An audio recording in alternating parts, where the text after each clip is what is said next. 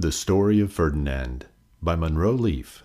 Once upon a time, in Spain, there was a little bull, and his name was Ferdinand.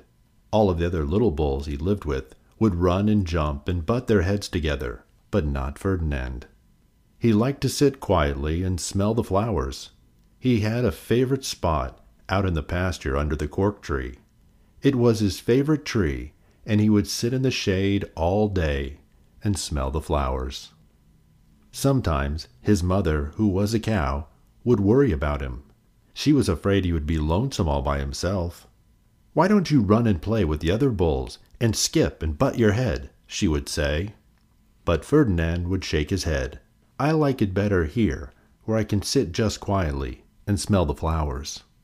And his mother saw that he was not lonesome, and because she was an understanding mother, even though she was a cow, she let him just sit there and be happy. As the years went by, Ferdinand grew and grew until he was very big and strong. All of the other bulls, who had grown up in the same pasture, would fight each other all day. They would butt each other and stick each other with their horns. What they wanted most of all was to be picked to fight at the bullfights in Madrid, but not Ferdinand. He still liked to sit just quietly under the cork tree and smell the flowers. One day, 5 men came in very funny hats to pick the biggest, fastest, roughest bull to fight in the bullfights in Madrid. All of the other bulls ran around snorting and butting, leaping and jumping, so the men would think they were very, very strong and fierce and would pick them. Ferdinand knew they wouldn't pick him, and he didn't care. So he went out to his favorite cork tree to sit down. He didn't look where he was sitting, and instead of sitting on the nice cool grass in the shade, he sat on a bumblebee. Well, if you were a bumblebee and a bull sat on you, what would you do? You would sting him. And that's just what the bee did to Ferdinand. Wow! Did it hurt? Ferdinand jumped up with a snort. He ran around puffing and snorting, butting and pawing the ground as if he were crazy. The 5 men saw him, and they shouted with joy.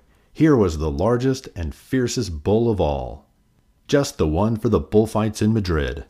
So they took him away for the bullfight day in a cart. What a day it was! Flags were flying, bands were playing, and all the lovely ladies had flowers in their hair. They had a parade into the bull ring.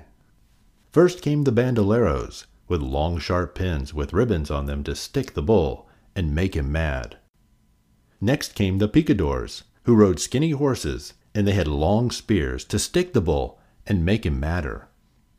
Then came the matador, the proudest of all. He thought he was very handsome and bowed to the ladies. He had a red cape and a sword and was supposed to stick the bull last of all. Then came the bull, and you know who that was, don't you? Ferdinand.